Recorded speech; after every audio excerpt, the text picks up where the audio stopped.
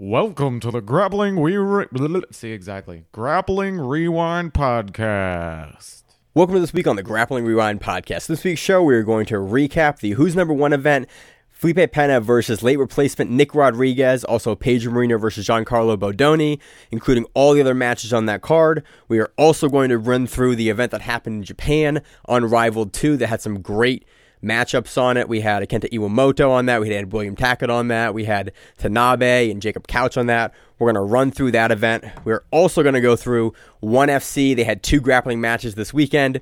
Danielle Kelly and Tommy Langacker were on that card. We're going to recap those matches. Also going to preview the IBJJF GP coming up, the Toro Cup, and the Black Widow Invitational coming up as well. As always on the show, I'm your host, Maine, to my co-host, Miranda. How you doing, Miranda? Not too bad. How are you? Doing terrible. You probably hear it in my voice.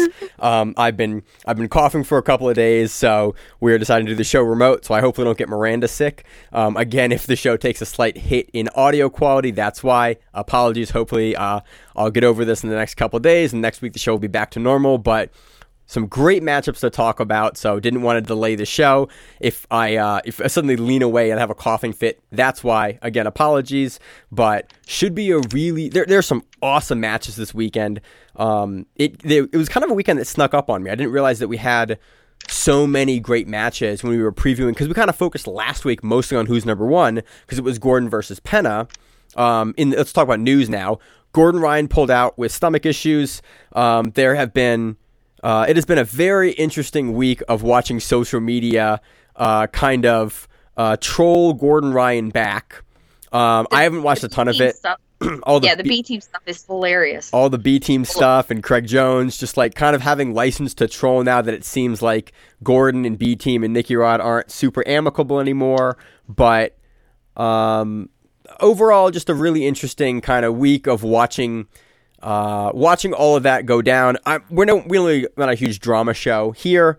You can probably listen to plenty of other podcasts that'll talk about that if that's your scene. We like to talk about the matches and sort of what happens on the mat, but overall a really interesting dynamic change going from Gordon, whose last match with Pena was in August, and Gordon beats him kind of the day that his friend Leandro Lo died, Pena's friend died, to this rematch. Nicky Rod, who just beat Pena in a very close ADCC match back in September of last year, so about 5 months ago. Nicky Rod got a pass for 3 points on Pena, and so the first match was pretty close, and this is not ADCC. Who's Number One is not ADCC. It's a 30-minute timeline, and it's just decision and judging, and I think there was a bit of controversy in the decision, which I'm very happy about. Not very happy about the controversy. In the pre-show, Miranda and I were talking, and I think I know we have different opinions on the decision of the match, so I'm super excited to talk about that. Before we do that, is there any news that we should talk about other than sort of Gordon pulling out with stomach issues? No, I don't think so. Yeah.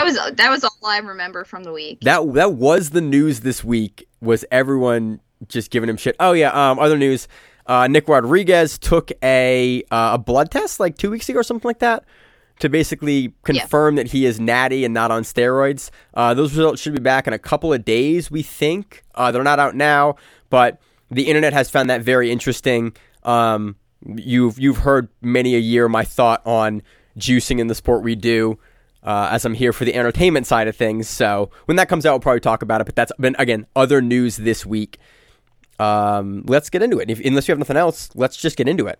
No, that's it. So Nick Rodriguez versus Felipe Pena 2 happened. So this is just a question. Yeah. So we all say Felipe Pena, huh? But they were calling him Philippe during the telecast. Yeah. Or whatever.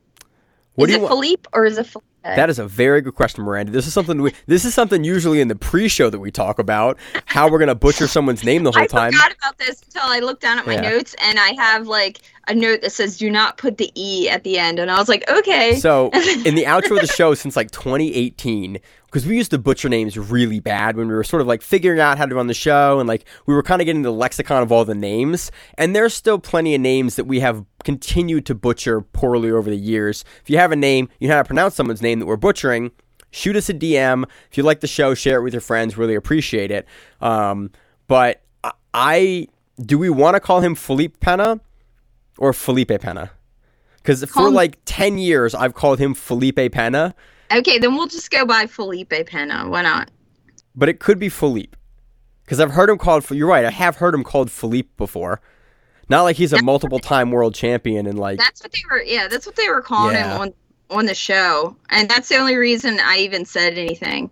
He also changed because I checked his Instagram real quick to see if it's like he has anything said there. And he also changed it to making people walk away from fights with diarrhea. That's part of his... God, good for him, man. Part of his little, like... His bio is now trolling his Gordon. bio on Instagram currently. Because I wanted to see if it said anything. Because he's like the sloth or something like that. Like his Brazilian nickname translates to like sloth. Anyway. So, Pena versus Rodriguez. We knew how the first match went at ADCC. It was there was a lot of hype. Again, we didn't really know. There was always a potential for that match to happen. But it happened at ADCC. Nick Rodriguez took it over Pena, knocking Pena out of contention for the championship at that bracket. He would then Nick Rod would go on to fight Gordon, lose to Gordon in the finals of ADCC, and that was the division at plus 99. The rematch happens, and we know that Pena, again, if you want to hear the kind of lead up to all of this, we talked about it at pretty great length last week of all the changes that Pena has made, because at the time Rodriguez was not in... He wasn't in this matchup. We didn't talk about Nick Rodriguez at all because we didn't talk about it much.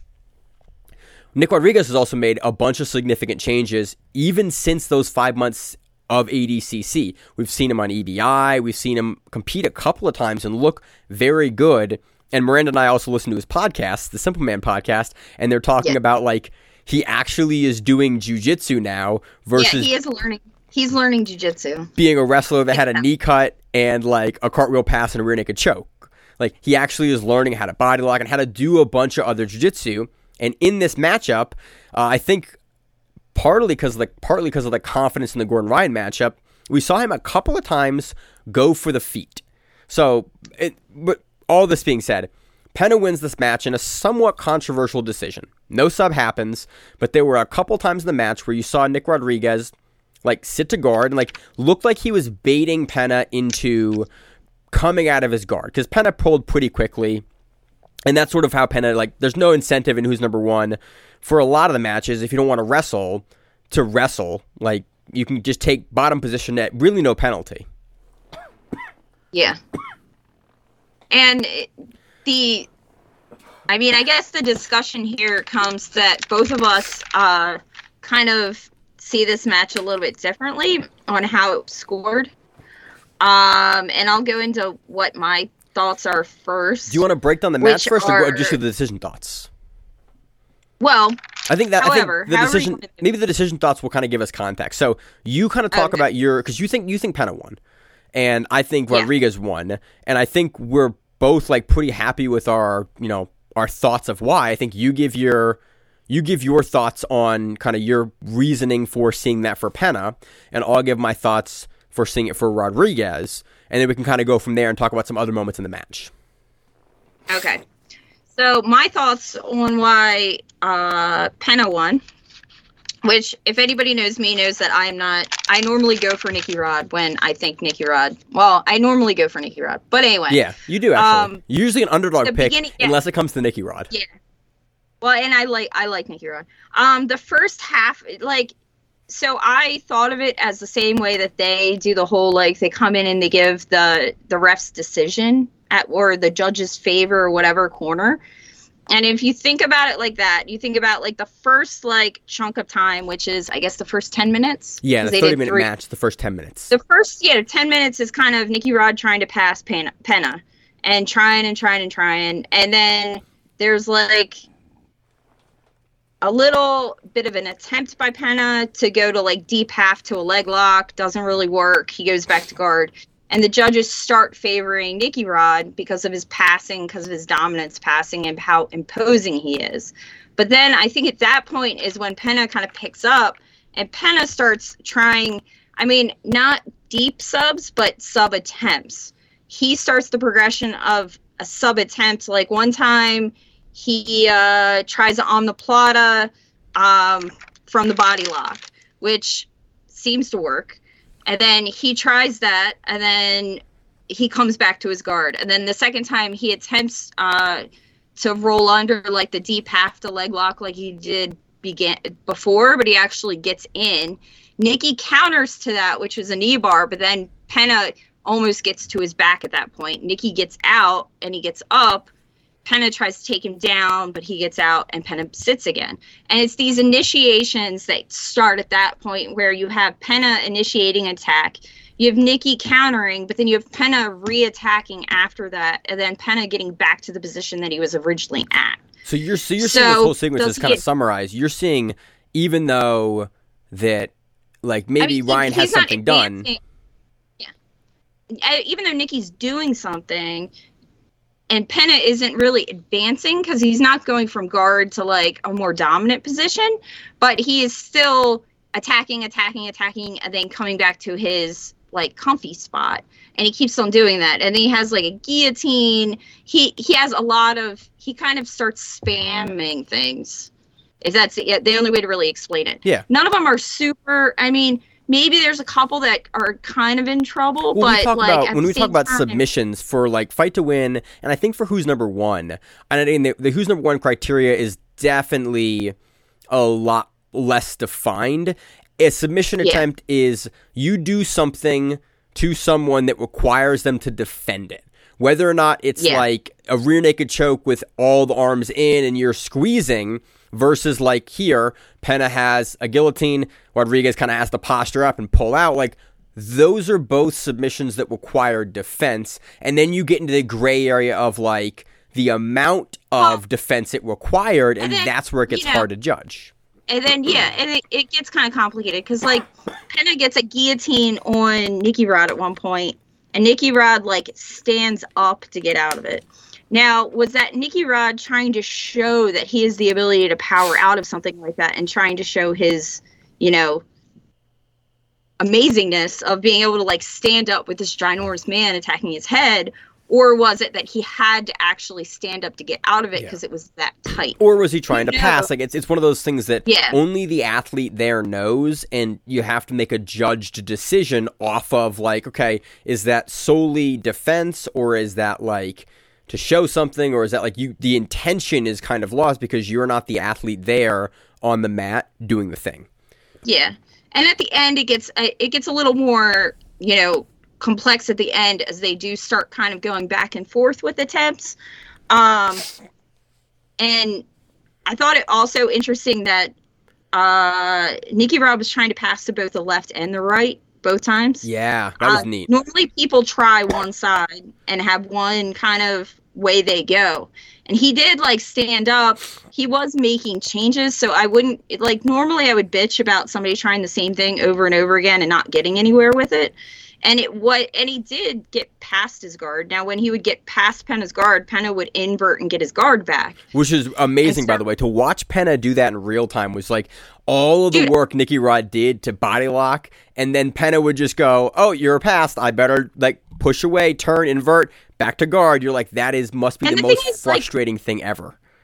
And the thing is, I do that, but I'm also like a 135-pound woman that's, like, stretchy. Yeah. Like, and bendy. And, like, to see a man of that size be able to do that well. Yeah. And just, like, invert and get it back. Like, it's just not something I watched this match with Rachel, and that is the same comment she had about me. She goes, that's what it's like passing you, because you do the same shit. I was like, yeah, I'm 100 pounds smaller than Penna. She goes, yeah, it's super frustrating. It's the same shit. I know how Nicky Rod feels. And I was like, probably not. Like, we're not at that level. But it was still a very funny, like, realization to watch. Again, watch a guy like Penna at his size be able to recover on a guy like Nicky Rod that with that forward pressure. Technically, that I think was the most interesting thing in the match, is that Penna's ability to just kind of comfortably roll through, make enough space, get his knees back in, get his guard back, is a textbook of, like, how to do that against a body lock passer at that level. Because we saw Nicky Rod body lock pass Yuri Simões. Like, we've seen him do it to a bunch of good guys now. We know he must have got there on Gordon. Yeah. Like, we know it's a high-level pass for him, and for Penna to be able to sort of, I wouldn't say easily, but it looked to be fairly comfortably be able to just like, oh, I kind of got past, back, invert, guard, and we're done. Well, I think the other thing he kept on doing was he wouldn't let him get to like a full like butterfly, like both his arms over his like Roddy lock position. Like when he puts when he has you in butterfly with both of his arms over. Like whenever he got to that position, he would try omoplata, or he would try to do something to kind of get out of that position, because for a lot of the match he was in like a Z guard, but like almost like a low knee shield. Yeah. Which normally like I wouldn't think would be a good thing. But from that position he would control the far arm from where his like the opposite side of his guard. I don't know how to explain that, but like if your Z lock is on the left side, you control like their left, whatever. You know what I mean? Yeah, you control the same side of the arm on the other side, or the other side of the arm. Yeah. So and he was doing that, and by doing that he wasn't able. Yeah. You sorry, we're in Skype here, so it's there's like a delay, and I'm trying to talk over. You say your piece, and then I'll give my piece.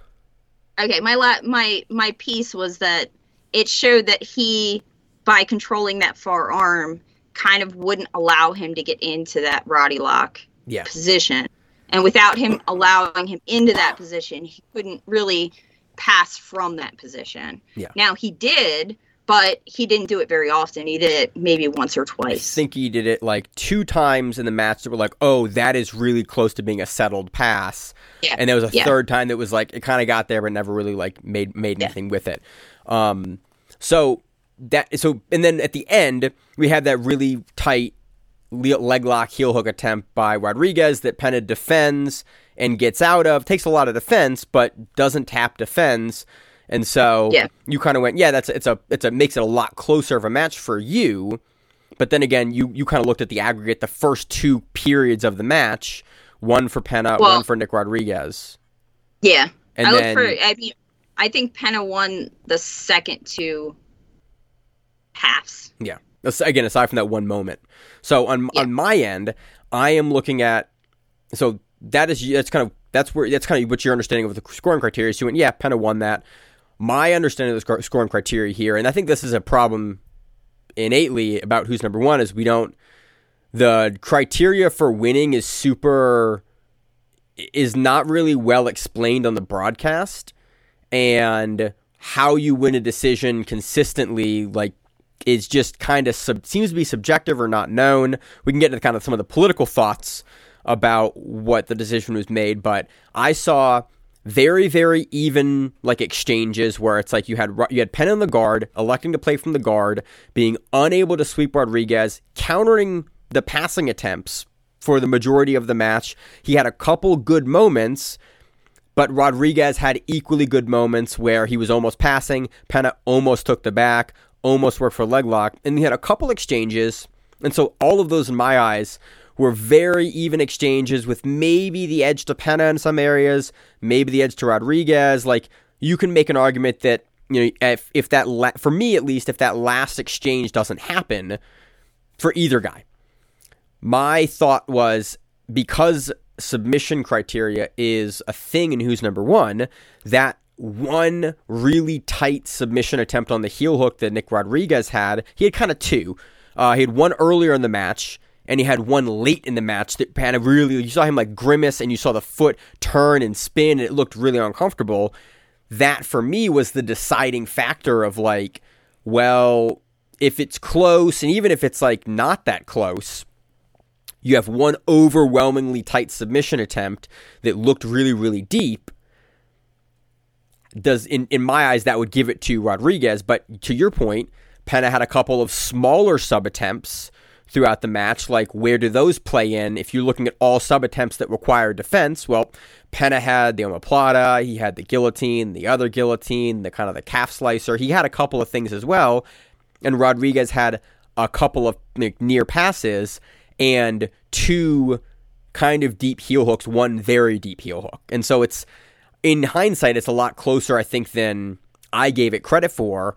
Whereas after a 30-minute match, if the last big moment I saw was Nick Rodriguez almost submitting Pena with a leg lock after injuring Gordon Ryan, you know, a couple of weeks before, in my eyes, that kind of put it firmly in Nick Rodriguez's camp. And I think the majority of people in the arena and a lot of other folks that comments I've seen push towards that. But I think you bring up a lot of really, really good points for, because the judging criteria isn't super well defined and super well understood. If you're counting all submission attempts like at a certain criteria, that can be a lot closer, or go Pena's way very easily, depending on what your criteria is. Are you looking at initiation? Are you looking at submission attempts? Are you looking at control? Like, how do you factor those all in? And it's not really well defined. I don't know if I agree that Pena was trying to sweep Nikki. I don't think he was at all. I don't think he was at all. Like, you, and maybe it was just how you said what you said, but at some point when you were explaining your side, you said like sweeps. And I don't think Pena was at any point trying to sweep him. If he went into like a deep half position, he was going into the legs from that position. He wasn't really trying to sweep him. I think for me, that's also part of the problem, is that you have a guy that elects to take bottom that's really kind of playing a more defensive game, only kind of looking for situational subs off of the offense of the top player, and then not looking to get on top or dominate himself. Isn't that what I always bitch about in jiu-jitsu normally? Like, I think in all of our past podcasts, I've always bitched about like the party on the bottom winning for like playing guard and that's my problem with this match as well, is that Pena, for me at least, it didn't look like Pena was actively looking to improve his position, and like he was trying to counter what Rodriguez was doing. And he was having success with that many times, but he wasn't looking to turn Rodriguez over, like really looking to aggressively take the back. He was forcing Rodriguez to be more aggressive on top after electing to take the bottom position. It's one of the issues we've talked about kind of long-standing with jiu-jitsu rules, is that, and I think ADCC does this really well, is that there needs to be equal onus for people in both positions to be active and aggressive. And my problem was, and at least it may not be a criteria for who's number one, is that Pena didn't have a huge level of aggressiveness on the bottom, looking to either submit or improve his position to top, or to like get Nick Rodriguez in a bad spot. And that was, I think, part also of my problem, is that you're then punishing Nick Rodriguez for trying things and being one of the only guys that, is actively looking to do that, and then being countered, and you get into a slippy.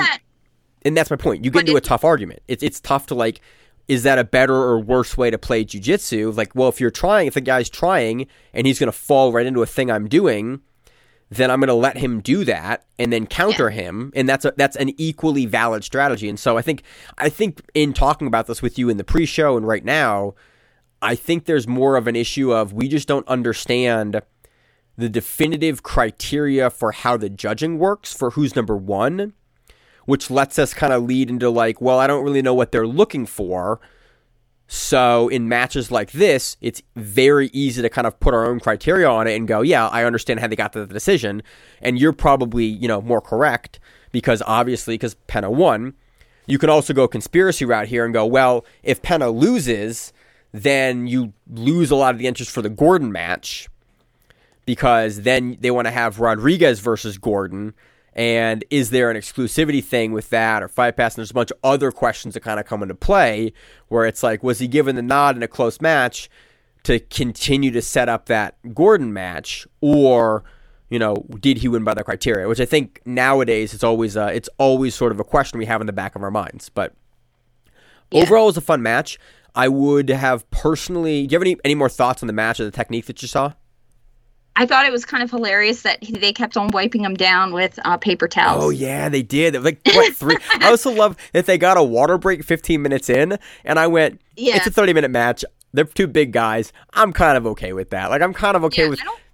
I don't think it was. I don't really think it was a water break. They didn't get a water break, but they both went to the side there to get wiped down, and both got a drink of water, because I forget who did it first. I think Rodriguez did it first, and Pena went, well, he gets water, I get water too. And I appreciate at the top level the guys like massaging the rules in those moments to go to work for their like the guys doing everything they can do to win, it's again one of the reasons I like Wagner so much. Is like dude does everything he can do in and out of the scope of the rules to win, and I appreciate athletes taking that to to the extreme. There, if you can get a drink of water and no one's going to stop you, hey, I drank the water. Well, the other guy gets water too. Cool, I got the water drink. What are they going to do? What are they going to do about it? Yeah, it was just funny. I do think it highlights that 30-minute match. We talked about this on the pre-show as well. Personally, I would much rather see a 6-minute match that is at high pace with no sub versus a 30-minute match with a sub at the 27-minute mark most of the time. I agree. Like, I just think the 30-minute match is too long. It's too long. It's a long time to keep interest. Even like fights, like UFC fights, a title fight, it's 25 minutes with a minute break between rounds. Like, it gives separation during the fight. And it gives you kind of something like distinct pieces to watch. You pay attention for 5 minutes. There's a minute break. You discuss with your buddies about what happened in the round. Like, oh, that happened. How they're going to come out in this round? He won that round. He lost that round. And then you come back in and you get to watch a new fight. With grappling, again, you having rounds I think is dumb. And I'm happy that a lot of organizations decide that and don't do that. But a 30-minute match is a really, really long match. And I think that for almost all professional matches, it is too long. Even in ADCC, like the finals are a 10-minute period, no points, 10-minute period points, where it's like you have separation in the type of action occurring, and then you have the optional overtime, which is a new set of rules there in the overtime in the finals. I think that works a lot better, and that's a place where I'm happy to have a 30-minute match possibly every 2 years at those stakes, but regularly having 30-minute matches I just think is too long. I would love to see them brought back to honestly 7 to 10 minutes. Yeah. So I agree. It was fun. Again, I enjoyed it. I don't want to complain. I don't want to complain too much about the match. Very happy we got it. Very happy we got Rodriguez to come in, late replacement, no notice to fight Pena. He performed amazingly for 3 days notice to fight Felipe Pena. He performed better than I think anyone else, unless you pulled Duarte there, who is in his corner. Very few guys are gonna look that good against Felipe Pena on 3 days notice. Like, can't give guys enough credit for keeping the main event on as much as they could and putting on a show. I just would love to see it in a shorter format because I think we'd get a higher paced, more interesting match from both guys. I agree. So those are my thoughts. Move on to the co-main event. Yep. Before I get into a coughing fit here. Well, there was 2 co-main events. This was another one where they gave us 2 co-mains, which I didn't understand how you have 2 co-mains for an event, but whatever. Well, you have you have the co-main and the co-main. Yeah, but they didn't call it a co-main. They call them both co-mains, which I was like, maybe it's a money thing. I don't know. Anyway. No idea. It might be a money thing. I think you only need 1 co-main event. That's kind of what a co-main. Co means 2. That's kind of what a co-main event means. So I'm going to talk about Pedro Marinho versus Giancarlo Bodoni. Pedro Marinho takes this, I think, pretty convincingly. So this is one I didn't have a whole lot of. I don't think anyone had an issue with. So Pedro previously has a win over Giancarlo via guillotine, IBJJF 2021. I think at like a smaller IBJJF, not a major. And we talked about it on the pre-show, on last week's show. Be a second. Yeah. It was a win. He has a win at Orlando Open in 2021, but it's not a guillotine. It's a win. It's a point win. It's not a guillotine. I thought, No, it was a point win. I thought when I looked it up last week, the record said it was a guillotine win. I watched it at the same time as I watched the other. I watched both matches at the same time, and it was like watching the same match twice. Yeah. And that's kind of what we thought would happen. I'm not sure. We kind of changed the narrative for this a little bit last week when we were recording it. With Simon, kind of the pre-show versus this show. I'm not sure. I don't remember offhand which version made it into the show. This is a Pedro Marinho match. Like, if you can't stop his wrestling, you're gonna have a bad time. He's gonna take you down, and that's what he does here to Bodoni. And he kind of makes a statement. I want to talk about the leg kicks at the end of the segment. Okay. And then he forces you to play guard on him at this really weird range that no one can ever play effectively. It's like he plays at a range where it's not far enough away where it's too far to be able to wrestle up on him, but it's also you can't wrestle up because of his guillotine, because he'll choke the shit out of you, and he's so good at it. You also can't really get under him to leg lock him. You can't really load him to sweep him, but if you overcommit to try to load him up, you give him the pass. And so he plays at this amazingly, frustratingly hard range once he gets you down. And if you stand back up again, he will take you down again. And that's sort of what we saw in this match. And Giancarlo just, again, looked much bigger than he looked at ADCC, but just couldn't deal with the speed and explosiveness and aggressiveness of Pedro Marinho on the feet. And it was just a really interesting dynamic of like, oh yeah, if you can't deal with Marinho and the speed he has on the feet and his just like unabashed willingness to take you down and kick you, then he's going to force you into this really weird range that is almost impossible to get out of. And again, it looked like a Pedro Marinho match. What were your thoughts? No, I agree. And as I look at it, at least, what's it called? Flo says it was won by guillotine, but I watched this match and I was almost positive it didn't win by guillotine, but I could be wrong. Okay. But anyway, it was the same sort of thing. Pedro has a blast double that is just kind of a ridiculousness blast double. Yeah. Like, you can't really stop it because it's like his entire body coming at your chest. Well, and you have to sprawl to the side on it and like ride him or like ride your chest on his back. But he shoots it so high on you that you're sprawling into like his shoulders, and then he just runs you down. And again, I assume that wrestling has a technique that stops this, but like jiu-jitsu at the range, and again, both Pedro and Giancarlo definitely have a higher stance in this match than they would in wrestling, because both guys have a great, front headlock and guillotine game, so you can't play that low because Pedro will snap you down and take your neck off. So Giancarlo plays higher, but that opens up this blast double that Pedro is so good at. Like, he has two things that work in such great combination. I really don't think I've given Pedro the credit he deserves. We've given him a lot of credit on the show, but giving him the credit he deserves for the couple of things, the combination of techniques that he has that make him so dangerous. You can't stand low on him because he'll snap you down and guillotine you. You have to stand higher as a result because you don't want to get submitted, and he can blast you off your feet because he's just going to run you out of bounds, or he's going to switch to like a single or a double off of that run out. Yeah, and he just kicks the shit out of your legs. Yeah, I think one of those kicks should have been called. I think we're moving that way in grappling right now, where it's like one of those kicks was like mid calf on Bodoni, and I think that like that is fine if the guy falls over, but as soon as you hit a guy like that with the foot and he doesn't fall over, like, it's a kick. And then we move into this, we move out of the gray area where it's like if he falls over, it's a sweep because his leg moved. But if your foot bounces off his leg, it's not a sweep anymore. I think if you're hitting above the ankles in mid-calf there, I think that's a kick. I think that to do a foot sweep, we all kind of agree that, like, you need to be on the foot. It's not a leg kick. You can't...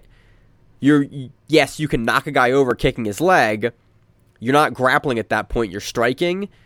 It's not a striking sport. So I actually did take a little bit of issue with kind of the lack of call on it. That being said, I was bringing this up in the Pena-Rodriguez match with, like, Pena posting on Rodriguez's face and, like, in areas that you're not allowed to post on. Neither guy had a problem with it. I do appreciate the ref not stepping in there with neither guy having a problem with it and interfering with the match. So it's like it does go both ways. At this super high level like this, I do appreciate refs not stepping in an unneeded way if an athlete doesn't balk at it. Like, I think if Giancarlo looks at the ref, if you get kicked, then the ref should intervene. But if those guys are cool with it, then, like, as a fan, I kind of want to let them work and what they're okay with. But we're moving towards the leg kicks that people are doing. We saw it on Subversive as well. Like, people are kicking the front leg, and it's not a takedown. It's not being used as a takedown. It's being used as a leg kick, and it's like... Yeah, it was the Atos female the Atos heavyweight. team. Rafael Geddes. Yeah. Yeah, we saw it subversive. Like we're seeing it used as a leg kick now, and I just think it's gone a little. It's gone a little far. And yes, it is a valid technique to knock someone over with, but like, so is a hook. Like you can knock someone over with that. It's not. We're not grappling at that point. And the argument there is Pedro did, I believe, foot sweep him twice. Once at the very end.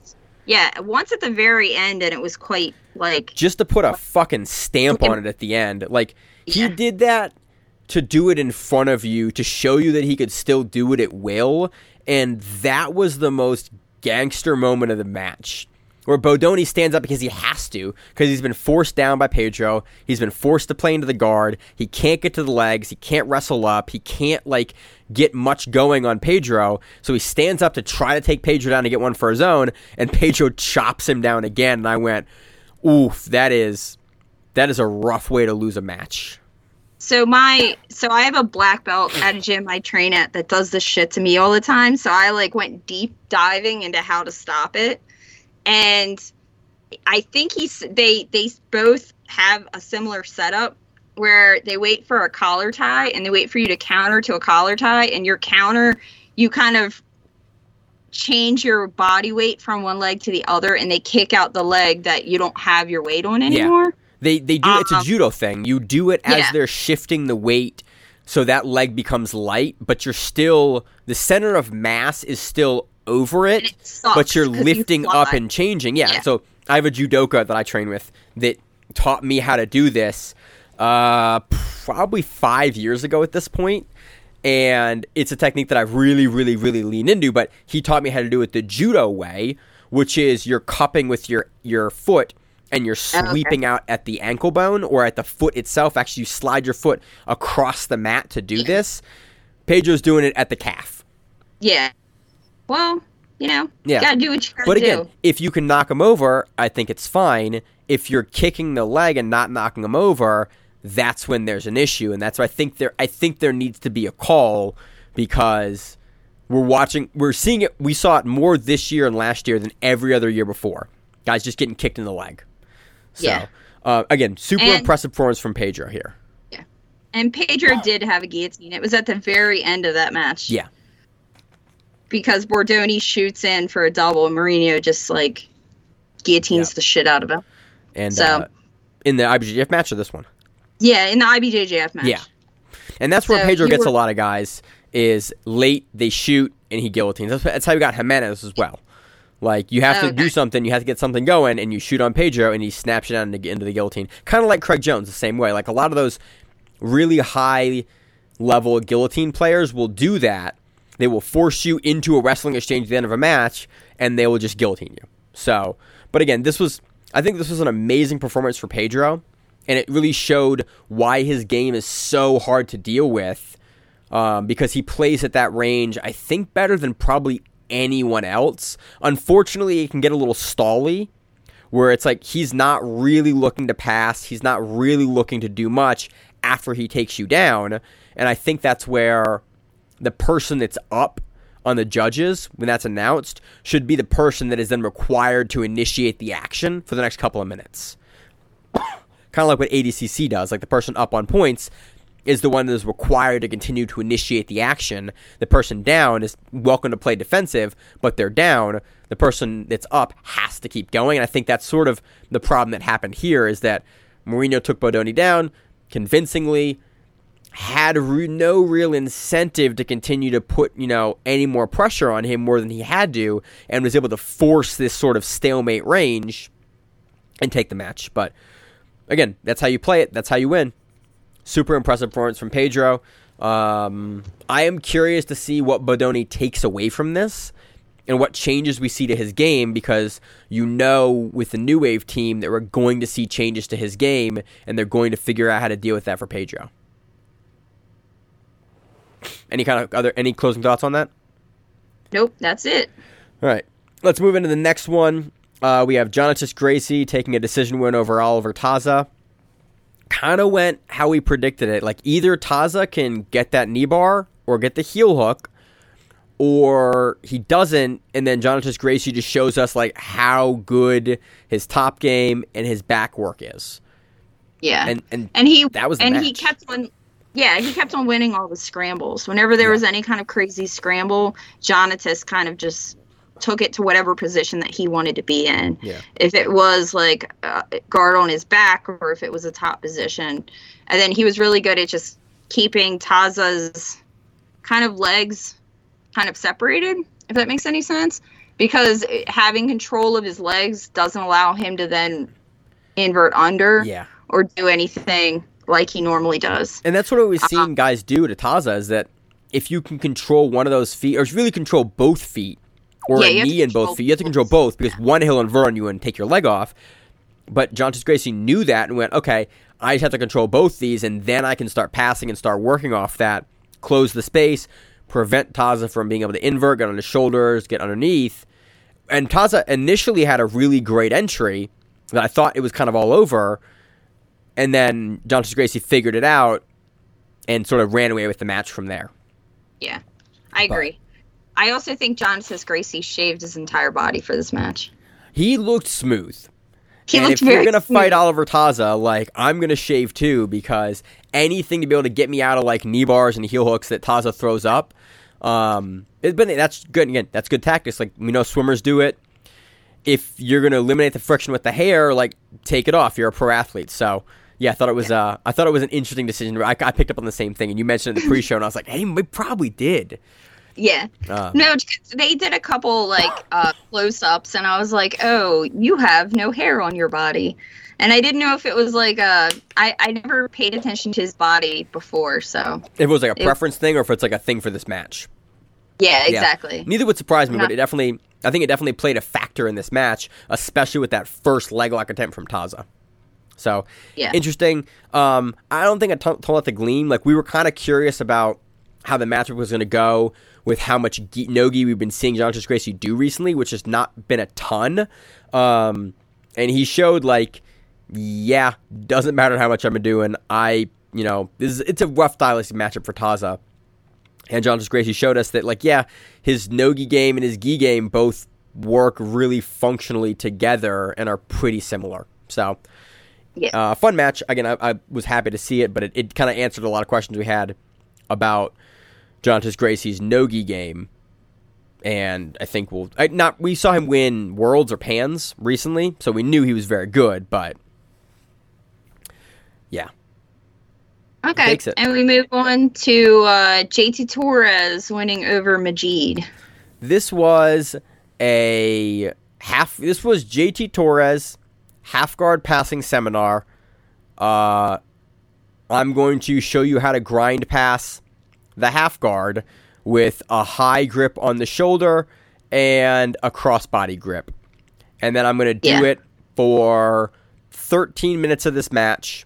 And then I'm going to take mount. I'm going to take some other positions. Majid's going to get back to the guard. But I'm just going to keep doing this pass and keep Majid here for the entirety of the match. That was the match. It was a classic JT Torres performance. Then I feel like in the last minute, JT really turned it up too.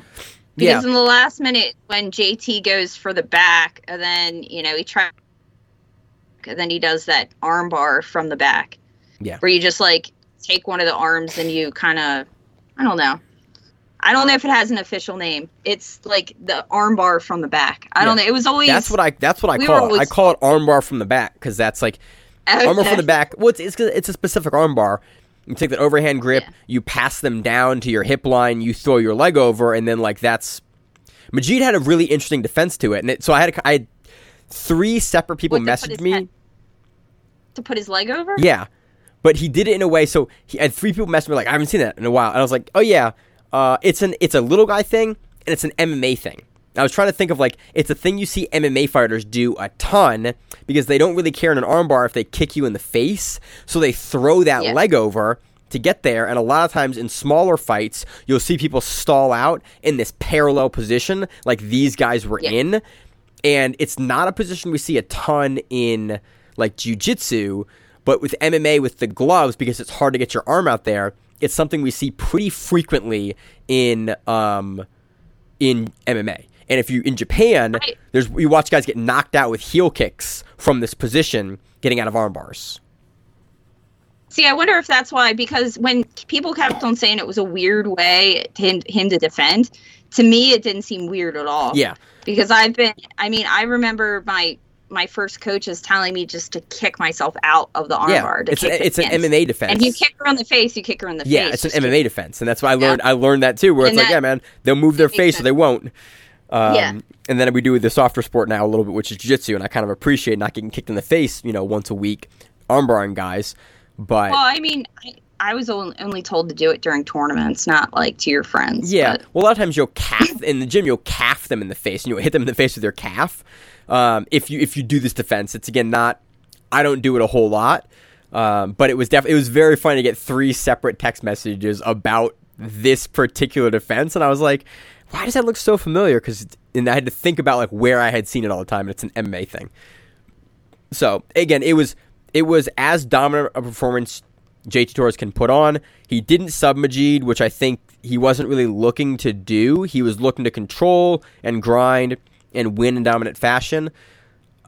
And that's kind of how JT plays. If the opportunity to submit is there, he'll do it. But I think JT Torres, almost more than almost anyone else in grappling, makes fewer mistakes than like anyone else.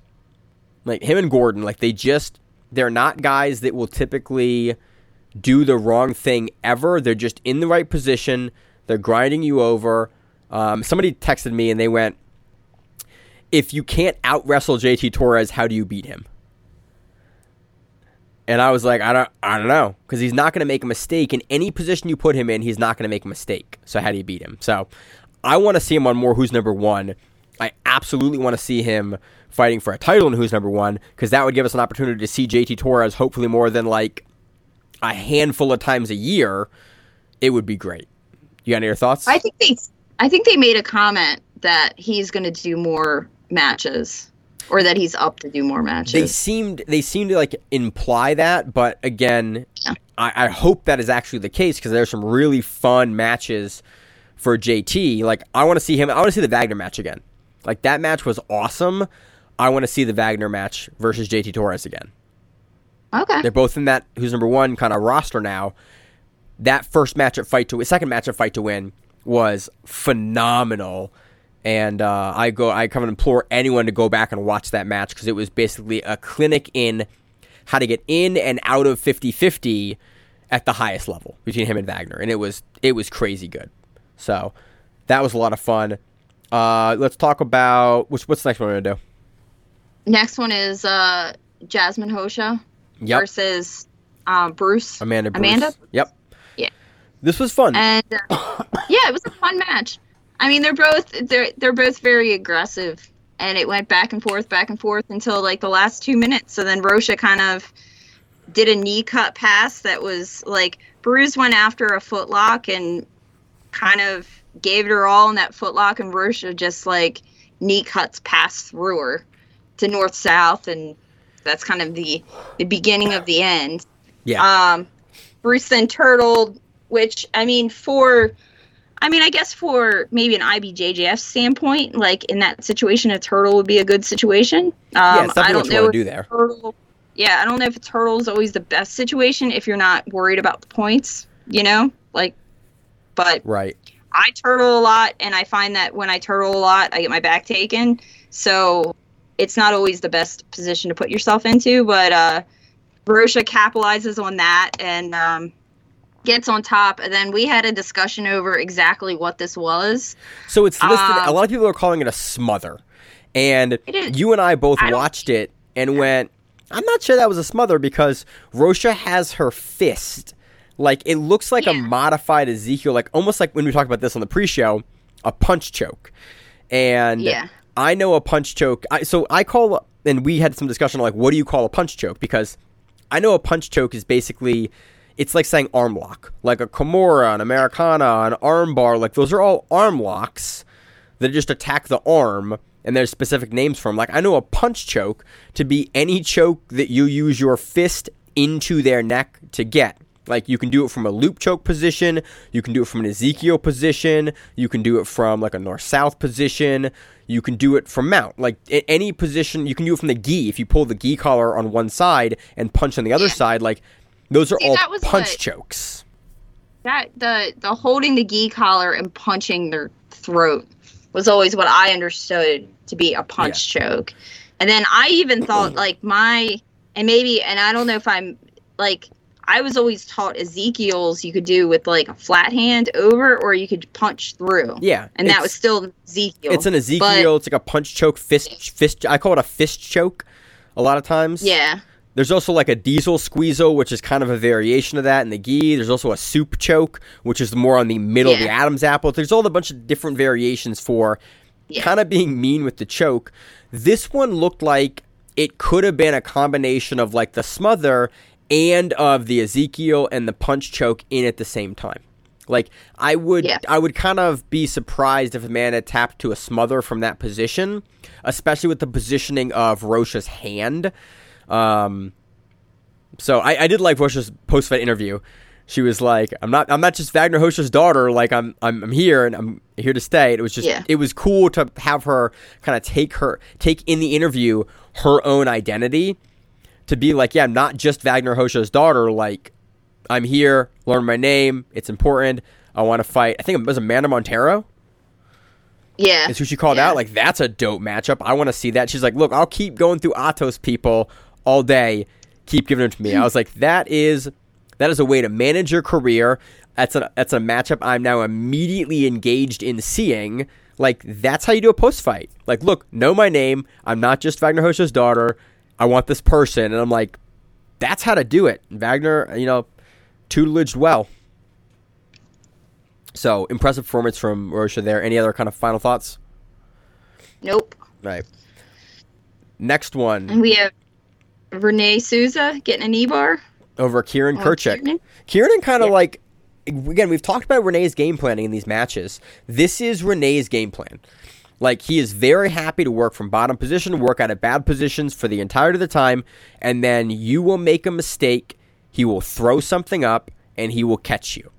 And that seems to be, and we kind of talked about it in the preview last week of, like, his greatest weakness and his greatest strength is, like, that he is very, very comfortable spending the entirety of the match in a bad spot and then continuing to throw up stuff and work and, throw from the bottom. And he hits an omoplata, then he's transitioned over to a really neat knee bar here on Kieran. And that's the match. I also think this might be the reason why his style might be like that is just being from the 10th Planet world and doing a lot of sub only, like doing only sub only for most of your career. Renee does, like, he was at Worlds. I saw him at Worlds. I've seen him at other tournaments, but his style is probably seriously influenced by the fact that he grew up in that. Yeah. You grew up in the sub-only scene where it's like, it doesn't, how the regulation goes is not really that important as long as you can punch up at the end of a match when you need to. Like, that is, and that serves to really inform how he plays his jiu-jitsu. I think that's a really, really good point. I hadn't really considered kind of the lineage of why that he would grapple like that, because it's not something we see typically from a lot of high-level guys, but he's found a lot of success with it, especially with matches like this. It's like Kieran positionally did great the entire match, gets caught in an omoplata, and then gets finished with a knee bar. Yeah. So it's, Renee makes it work. He does. And that's all the main card. We had two other undercard matches I just want to run through. Dominic Magina wins a decision over Thailand New Win, and Stefan Martinez wins a decision over Carlon Sabano as well. Oh, they also had a preview for the Daisy Fresh season that's coming out soon, and one of the guys that I used to train, that promoted to Blue, was down there for his break in December, and he's in the trailer. Oh, that's awesome. Yeah, he's the kid that goes, I'm from Vietnam. Like, that's the guy. That's the guy that I trained with for 4 years something like that, close to probably 3 or 4 years.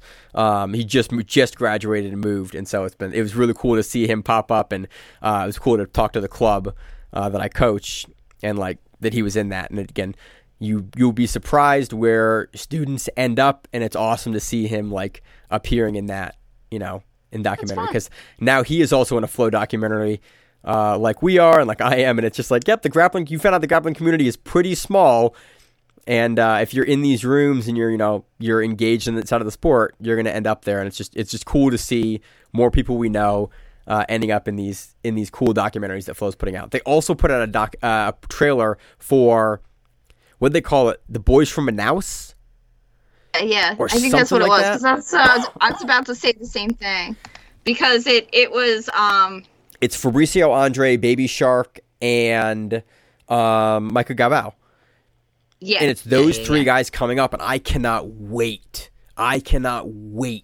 To see that series. Like it looks like an old like 70s or 90s like, I keep saying like, documentary. And it's filmed in that sort of like ambient way. It looks awesome. I'm super excited to watch that now, because I'm a big fan of all three of those guys. And that those previews, again, that's Flow.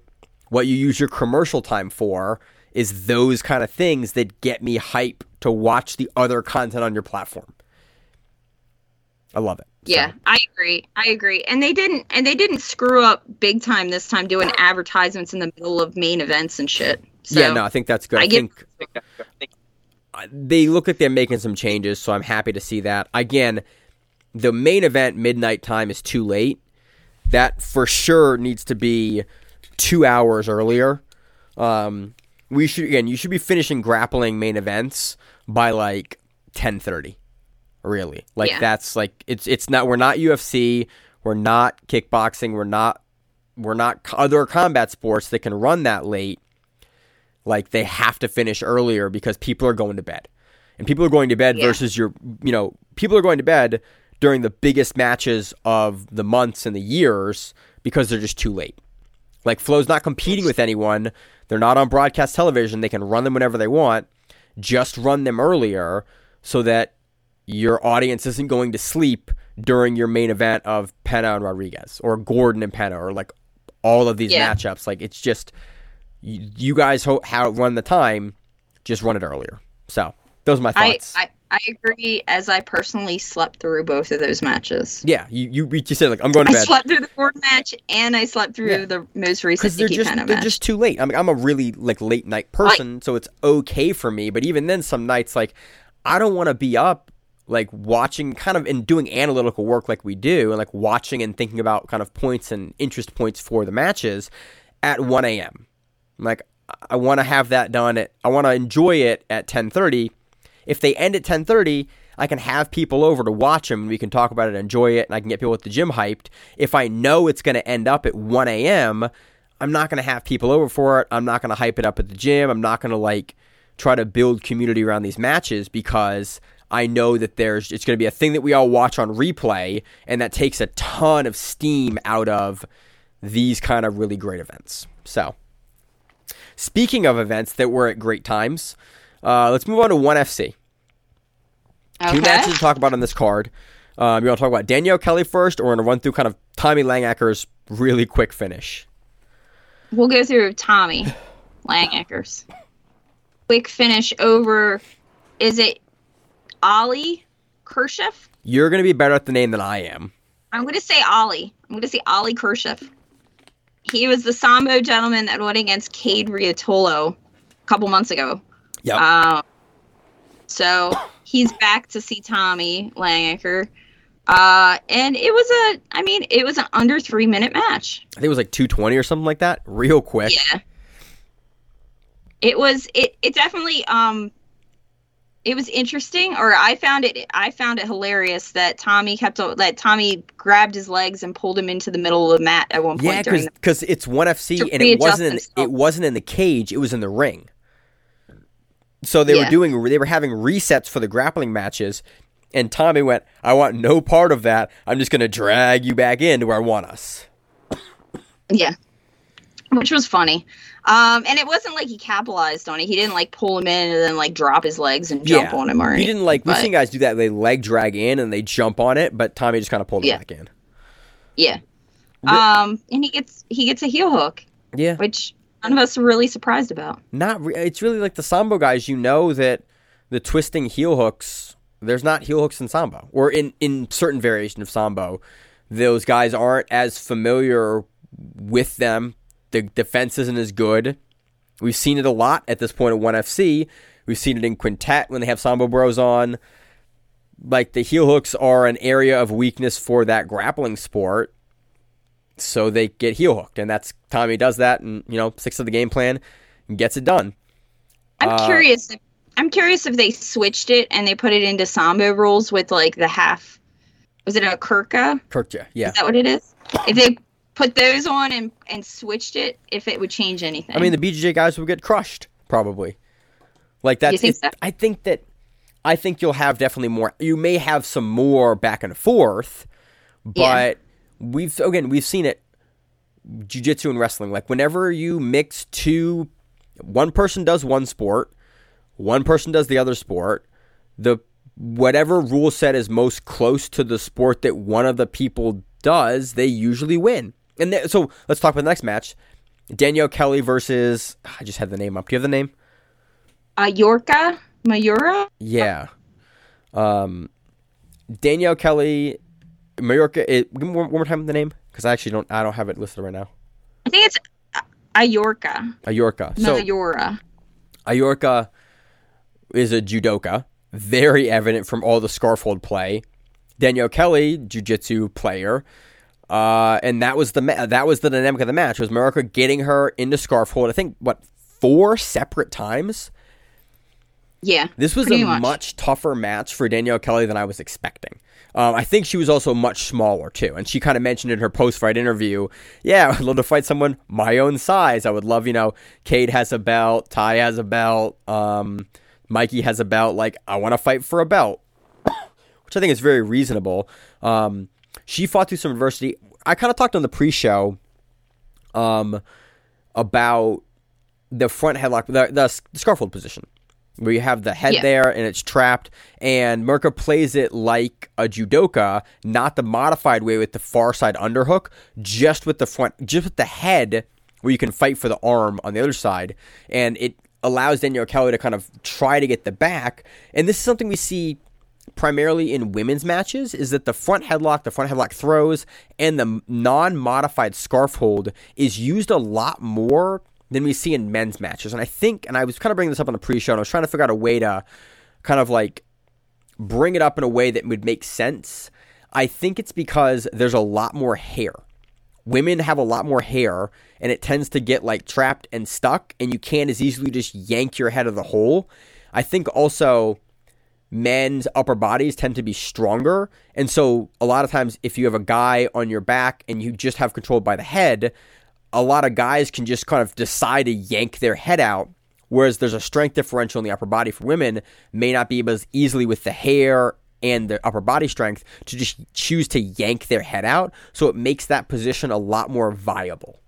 Because Danielle Kelly is a phenomenal grappler, and repeatedly in this match kept getting stuck in that scarf hold as the smaller player. And it was just really interesting. Yeah, and she goes into, like, after in her post-fight, she goes into saying that she knew that was going to happen.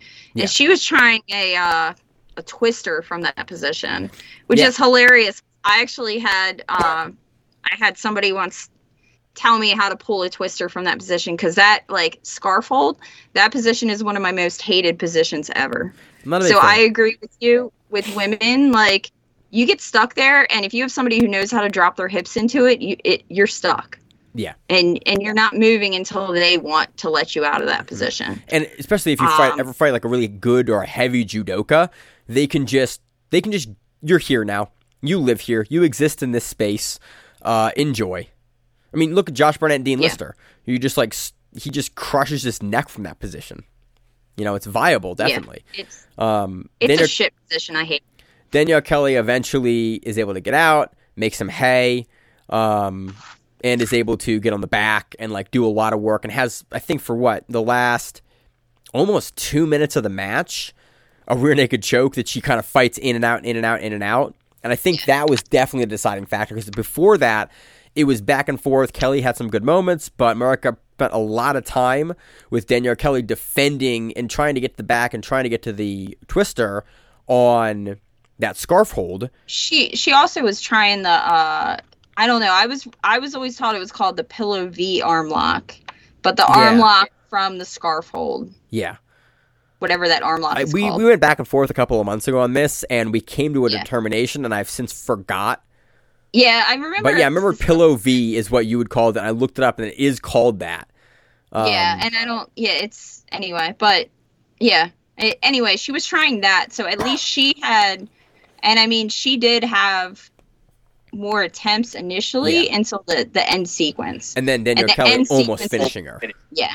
The end sequence is what won it for Danielle Kelly. Mm-hmm. Absolutely. So, again, I want to see Kelly fight someone her own size and for a belt. I think she's earned it. She's put on some great performances in ONE FC.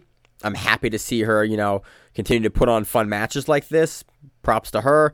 She wants to fight for a belt. I want to see her fight for a belt in her weight class. ONE FC has a bunch of grappling champions, and I'm very happy that they're putting, 2 grappling matches on these big cards like this. This is a great card. I had a ton of fun watching this card.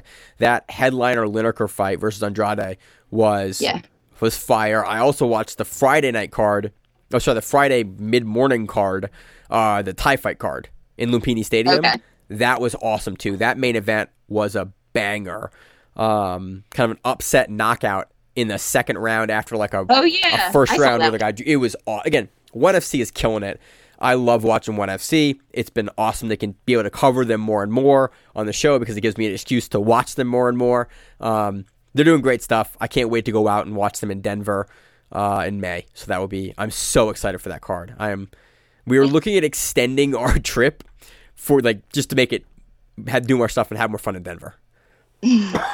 Nothing wrong with that. Yeah. I also think the difference because I just thought about the fact that if you're listening to me right now, you feel like I talked kind of out of two sides of my mouth by saying that Danielle Kelly won that decision on her last progression, where I said that Felipe Pena won because of an aggregate of his entire match.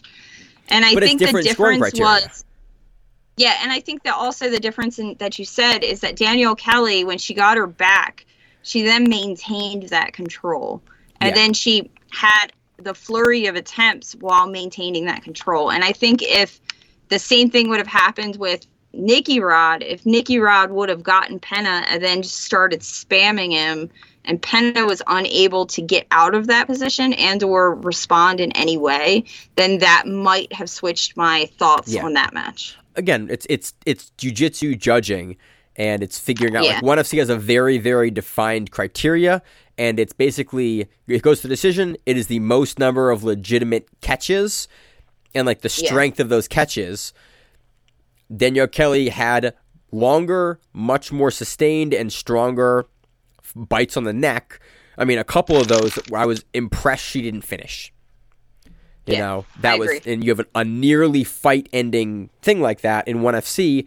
That is their scoring criteria, and it makes it very easy to call that match. So that was ONE FC. It was awesome. Go watch their cards. I wish that they would just put them all on Amazon Prime, and just they have one on YouTube, one on Amazon Prime for the undercard. I just put the one on YouTube, but also put it on Prime so that I can find it in the same place. That would be super helpful. Yeah. I would also love the Prime matches to be broken up by match.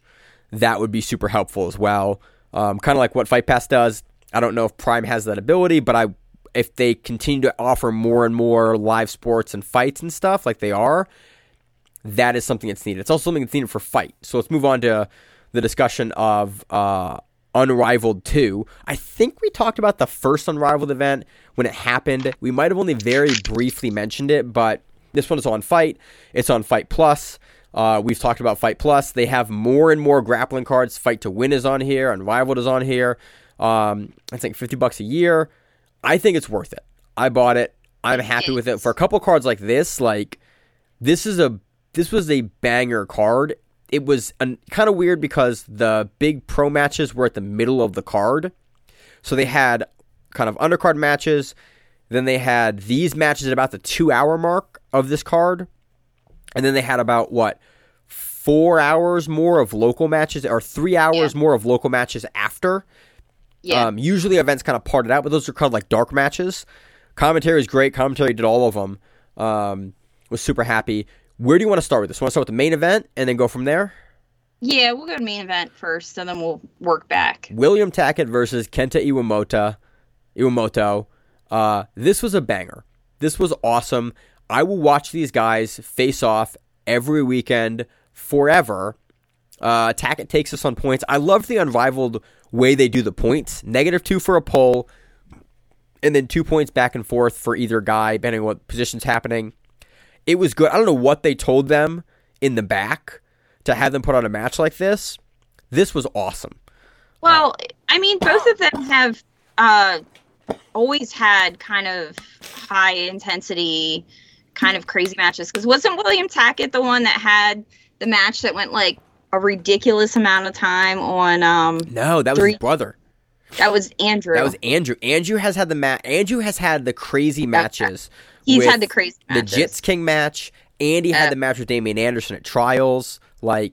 Andrew's had the weirder, crazier matches. Tackett have had some his fair share of weird matches, like the brown belt Kumite, the black belt Kumite for BJJ Fanatics. Like he's had his fair share of wild matches, but this match, I think this is already an early candidate for match of the year. This was fire for me. I enjoyed it. I was really surprised. So one thing we've leaned into Kenta is, we know Kenta's good. He's a student of Shinya Aoki. He's been training a ton with B-Team. He won the Asian trials for ADCC. Tackett won the West Coast trials for ADCC. We've seen Kenta competing a ton. Tackett's been doing the same thing. We've always said that Kenta's wrestling was very, very good. I mean, he nearly beat JT Torres in ADCC because of his wrestling. In this match, Tackett takes him down. And I went, oh, right. Tackett's wrestling is also underratedly good as well. I don't know why I hadn't thought that was going to be a bigger factor in this matchup. With how Kenta looked versus JT Torres, I've just put Kenta as like, oh yeah, he's unstoppable here. Yeah. Super impressed with Tackett's ability to take him down. And then both guys' willingness to just work for better position and roll through. And it was a close match. It wasn't like one really took it away. Yeah. It was 2 points at the end for Tackett. I think it was, it was 6-4 or 8-6, something like that? It was 8-6. Yeah, 8-6. It was close. It was fun. Yeah. It was a fun match from the beginning to the end. Yeah, they trade back and forth. Again, it's what is it, 10 minutes for these guys? Yeah. I think this is a great length for a match. Again, for something like this, it's good when you have two guys that you're going to go for it the whole time. Again, I still think 6 or 7 minutes is a better time, but I'm not mad at it for matches like these, especially when both guys put it all on the line like this.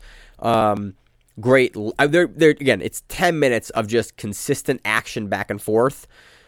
They go through leg locks, they go through top position, they go through some passing, they go through some guard work, they go through some sweeps. It's just really good jiu-jitsu and then takedowns. And William takes his back at one point, right? Don't they exchange back? William? I don't. Does he score on the back? I don't remember him scoring on the back.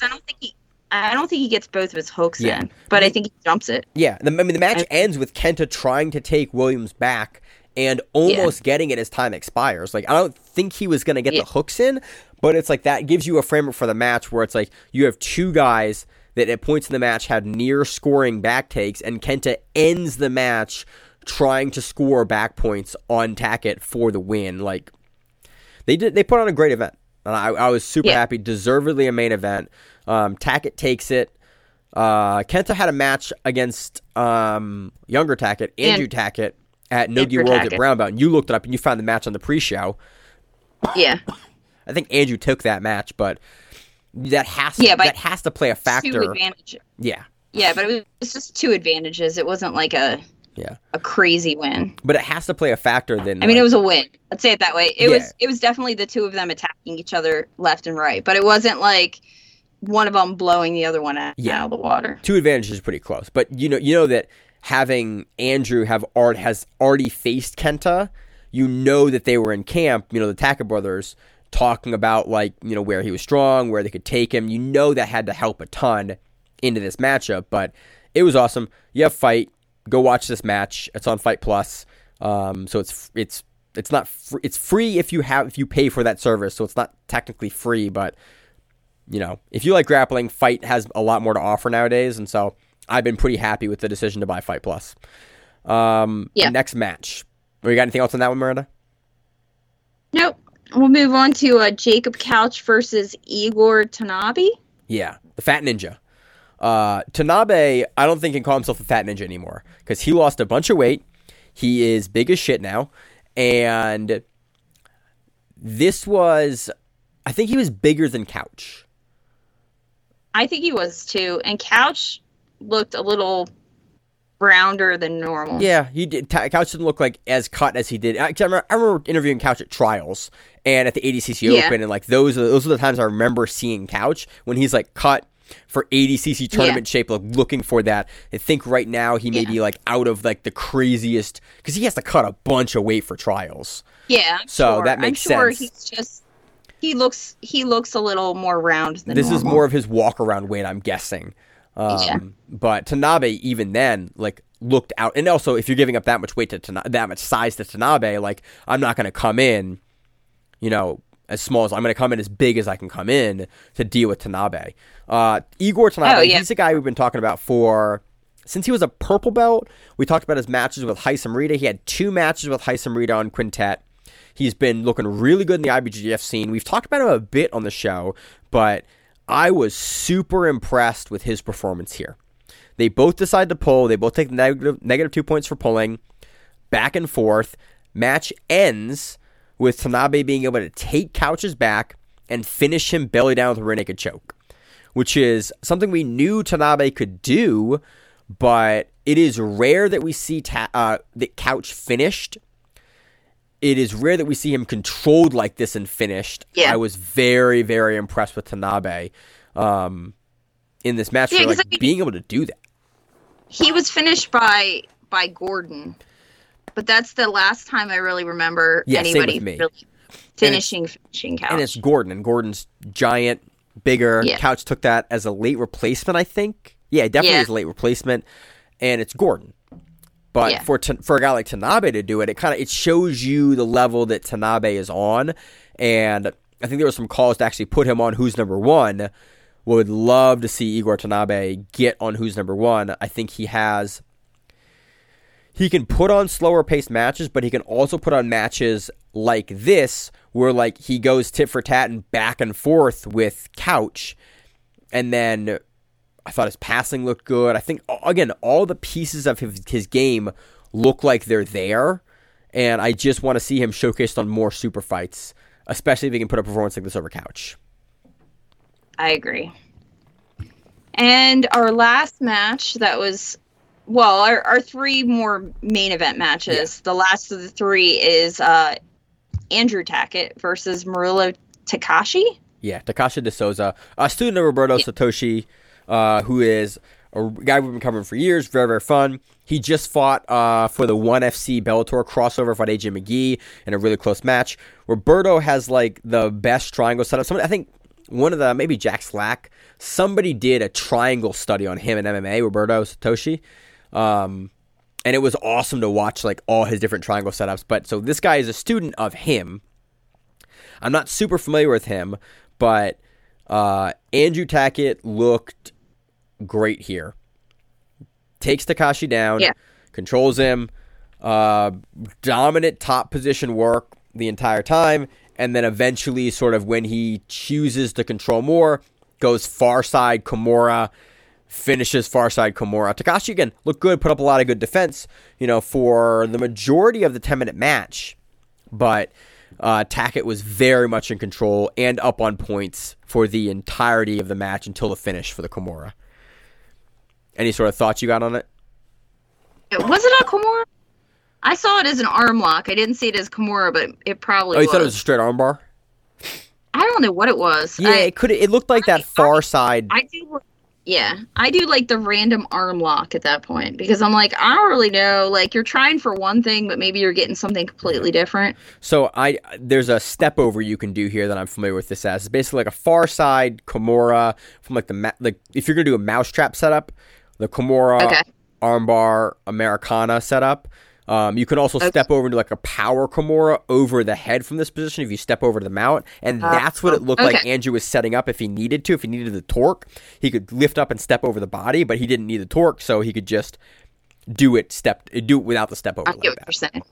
Yeah, it makes sense. So again, dominant, looked great, very fun event, very good commentary. I really, really enjoyed the commentary for this. They were super knowledgeable about the guys. I love it when the commentary starts immediately as they're walking out, like gives you background on the guys and their camp and who they face. Like, I think that all just helps build a narrative during an event. I think they did a really, really great job, especially because I watched some of the other matches as well on the card. I was unfamiliar with most of the Japanese grapplers on the card. I think it was a Japanese event, yeah. Yeah, it was. And I was very, very happy with how knowledgeable the commentators were. I don't know who the commentators are, but they seemed, they were very, very good, and I would love to hear them do more events because they brought a great level of knowledge to the event. So, and they also weren't like talking over things. Like when they were providing all that information, they would provide it during a suitable time, and then when the match started, they would start commentating the actual match rather than trying to talk about other things during the match. Which is great. That's again how you fill your space on commentary. We do commentary, and that's one of the things that we try to do. I'm not trying to give additional information about the athlete during the match. I'm trying to talk about what they're doing, and that's what they did. And there are times definitely to talk about the athlete if the match slows down a little bit. But I just thought they did a great job here. And again, we're getting better and better commentators in the sport. And it's, as someone who watches a lot of jiu-jitsu, it is awesome that is the case. So that does it for what we're going to, the main section of what we're going to recap. Miranda, we have a couple other events that happened this weekend that you have some results for. Yep, we had Finishers Combat 4. That was in Bethlehem, Pennsylvania. That was on Flow. Your two main event matches were Sean Yatamaro winning over Kimoy Anderson. And that was male. I have middleweight, but I think I don't know if that's right. I'm not sure that's right. I thought it was light heavy. I watched the interview with Sean after. Yeah, maybe he was talking about it should have been a mollywop. I don't know. Yeah, he was talking about how he thought he won and should have won over Kimoy and never went into OT. But then he won on ride time. Then Vanessa Griffin beats Trinity Pun in ride time, but that was 3 rounds of 3 rounds of overtime. Yep. So that was quite the match. So they were your two main event matches. And then we had Fight to Win 222 in Houston, Texas. We had Carlos Henriquez defeating Vinicus Zani by decision. Yep. Gi match too, which I like to see in the main events there. That was mostly more of a local Houston, Texas card. It was a lot of Texas talent on that card. Also on Fight TV if you have Fight Plus. Yep, also on Fight TV. Yep. And that was, I believe, most of what happened this weekend. There's some other stuff as well, but we're already getting into the weeds. Let's move into the preview section while I can still talk. Not trying to run the show out, but I don't have much more. And before all the cough medicine takes over and you start losing your grip on society. Yeah, hopefully we get there in like a couple hours after I edit the show. Moving on, we have next week on March 3rd, we have the IBJJF GP. We have the names for the men's GP. I think I have one of the names wrong, and you pulled the name of who replaced. So Sam Nagai is out of the men's GP. He's being replaced by Elijah Dorsey from TLI. Yeah, and he's a really good new black belt. We talked about him in the pre-show a little bit. Really excited to see what he does. He's got tough competition. He's got Jonathan Alves, Andy Murasaki, and Carlos Henrique. Again, Alves is amazing. He does not have my favorite style, but he's super hard to beat. if anyone can beat him, I think Murasaki beats him. I think this is Murasaki's to lose. Alves is big, and with the new IBJJF GP rules, I'm curious to see how much that affects Alves' game. The 50-50 rule comes into play. Yeah, and there's some other gripping rules as well. Like IBJJF for the GPs on Flow have changed their rules to be, I think they're aiming at having the matches be a little faster paced, and that has been a big criticism we've had of Jonathan Alves on these GPs and on these tournaments, is sort of the tactics that he employs to win on them. I'm curious to see how the GP rules will affect him specifically, because he really caters his game to the way that the IBJJF in the majors is set up. So that'll be kind of a big kind of curiosity. I'm still going Murasaki. Dude's looked unstoppable. He's looked amazing. Yeah, I'm going Murasaki. I agree. We don't have brackets yet, only for a person. Women's heavyweight, again, love that they're showcasing the women again. We have Ana Carolina Vieira, Natalia Jesus, and Jessica Sintra, and Melissa Couto. I'm going Vieira here. Yeah, I'm going Vieira too. But again, all four of these women could take it. Super fights. Tainan Daupra versus Zaki Bahens. 30-minute special match. I assume this is in the gi. I assume that Tainan Daupra, and again, no disrespect to Zaki Bahens, amazing grappler. Tainan Daupra, there is not a person in gi at the weight that I will pick against him on. So that's my pick. It's just, I'm not going to pick against him. After that Gator roll in the finals of gi pans, gi pans, like I'm not, or Euros, wherever it was, I'm not picking against him. He is on another level right now, and until someone can stop him at the weight, I will not pick against him. Zaki Bahens also has a crazy guillotine, always a factor. We have Rita Miranda, but a cough over here. Well, you're the one with the super fights in front of you. We have Joanna Libre versus Natalie Ribeiro, and we also have Rolando Jr. versus Francisco Lowe. Should be very fun matches. The Libre match versus Ribeiro could go either way. I think they've met each other before. I don't remember how they've gone. Rolando Jr. versus Francisco Lowe. Francisco Lowe is a guy. Like, this is a fun clash, because both these guys will throw big subs at speed, and I hope this is the clash that I think it will be in the gi. Yeah, I hope it should be fast paced, because we know I know Lowe from the jump. Yeah, the over Taza. Jumping triangle on Taza, but that was no gi. It was a jumping triangle armbar on Taza. I think these are all gi. But it doesn't say. But we know Rolando Jr. from all the similar stuff too. Rolando is primarily a gi player. So those should be fun. That's the IBJJF GP. Not a whole lot. We don't have anything. We don't have any brackets yet for those, but the super fights should be a lot of fun. We do know those. Also, this next week we have Toro Cup 24. A really, really good main event on this one. Yeah, the main event is Gianni Grippo versus Gabriel Souza. It is, I'm almost positive it's no-gi, though I haven't seen it say that anyway. I think they're using ADCC rules, probably no-gi now. Yeah, but they go back and forth. They do ADCC rules even in the gi. Yeah, they do. Again, it's one of the reasons I love Toro Cup. Yeah, but my assumption is it's no-gi, because we know that Gianni Grippo has been switching over to no-gi almost only. Yeah. I don't know the last time I've actually seen him compete. And Souza is the no-gi champion for Toro Cup. Yes, true. So that would make sense that it would be. But you looked it up. These guys have met a couple of times in the last 3 years in IBJJF. Yeah. Mostly in 2020 and 2021. But Souza took both of those, correct? All three. Oh, sorry, all three recently. So, again, this is Souza's to lose. But again, Grippo, this is one of those weird things with Johnny Grippo. He shows up, he can beat anyone in the world. But he can also podium and have a rough match in a finals. And that's kind of the history with Johnny Grippo in a lot of his gi stuff. No gi very frequently is the winner there. So we've seen some amazing performances from him. I do want to go Gabriel Souza here. I just think he kind of has the number. He has Grippo's number. In a super fight context, not an IBJJF, it wouldn't surprise me to have Grippo. Grippo has all the tools to win, but this is one of those I don't want to bet against the numbers and the odds of what we've seen recently.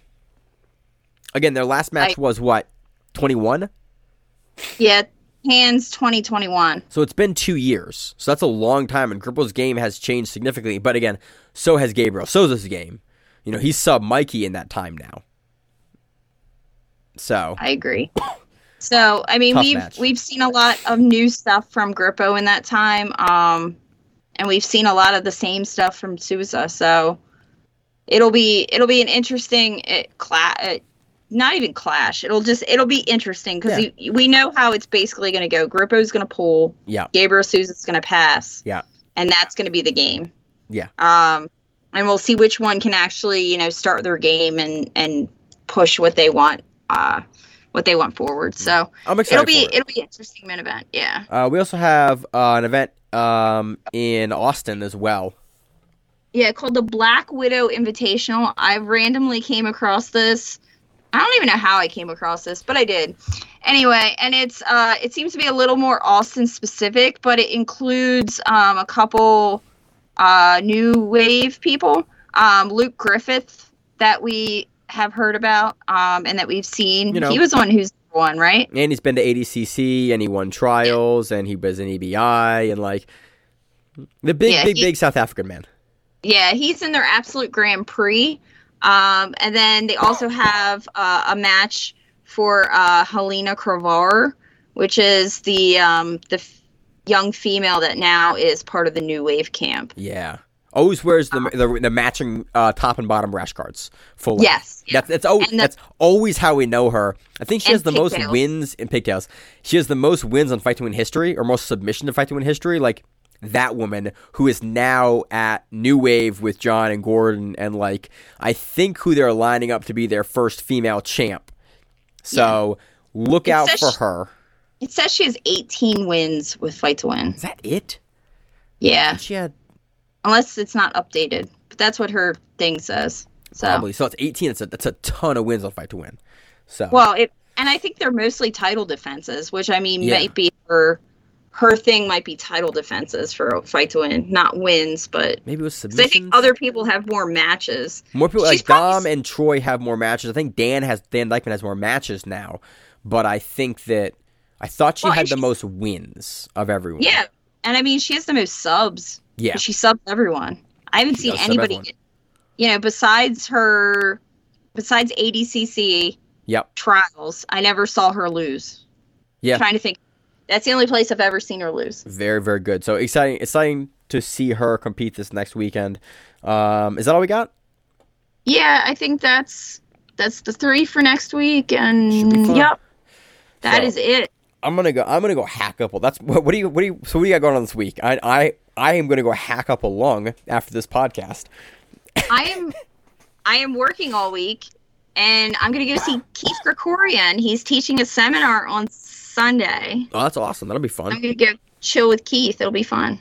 It's cool. He's got some really cool tech. He's got some really, really cool stuff he shows. So he's been putting out some good stuff on Instagram that I've seen. So it'll be cool. Come bring it back and tell me what you learned.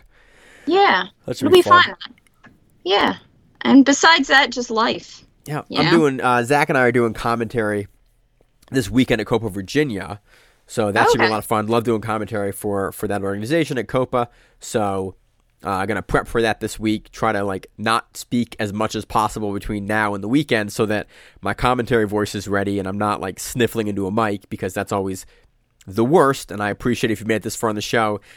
Dealing with me doing that, tried to kind of pull away from the mic as much as I could, but that is coming up this next weekend, and I'm really excited to do that. Always love doing commentary down in Virginia, and this is one of the closer Virginia ones, so it's not as much of a drive for Zach and I. So that should be a lot of fun. You mean it's not the Richmond hike that we had to do the last time? That you guys that I had to pull out morning of because I got COVID. Yeah, that you had to do, and you had to replace me morning of and compete. Yeah, and no, compete it's closer. and tear my hamstring And off. you had a rough day. I had a rough day. So, yeah. So, no, it's closer this time. Yeah. So, if you want to hear me commentate, you can hear us on the Copa Virginia YouTube page or Instagram. You hear Zach and I commentate, and Brandon and I commentate, or, a bunch of the Grappling Rewind folks over the years have commentated together for that organization, and we're doing it again. So, a lot of fun. Anything else? No, I think that's it. All right. As always, Hopefully, maybe we'll get some results for Nicky Rod's Natty thing in the that'll next be few fun. days. That'll be fun.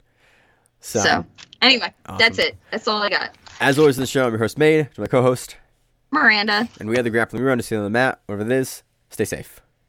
If you like the show, please consider sharing it on Facebook with the folks at your gym. It's the best way that we grow the show, and we really appreciate it. You can reach out to us on email. We also have Instagram, we have Facebook, we have Twitter, we have Google+, Until that shuts down. we have a website. If you have an event you would like to have us cover, please let us know. If you have a name, like most people do, and you'd like to have us stop butchering it, Let us know. reach out to us. The show is also available on YouTube, Spotify, in addition to iTunes and every other podcast service. We very much appreciate your time, and thank you.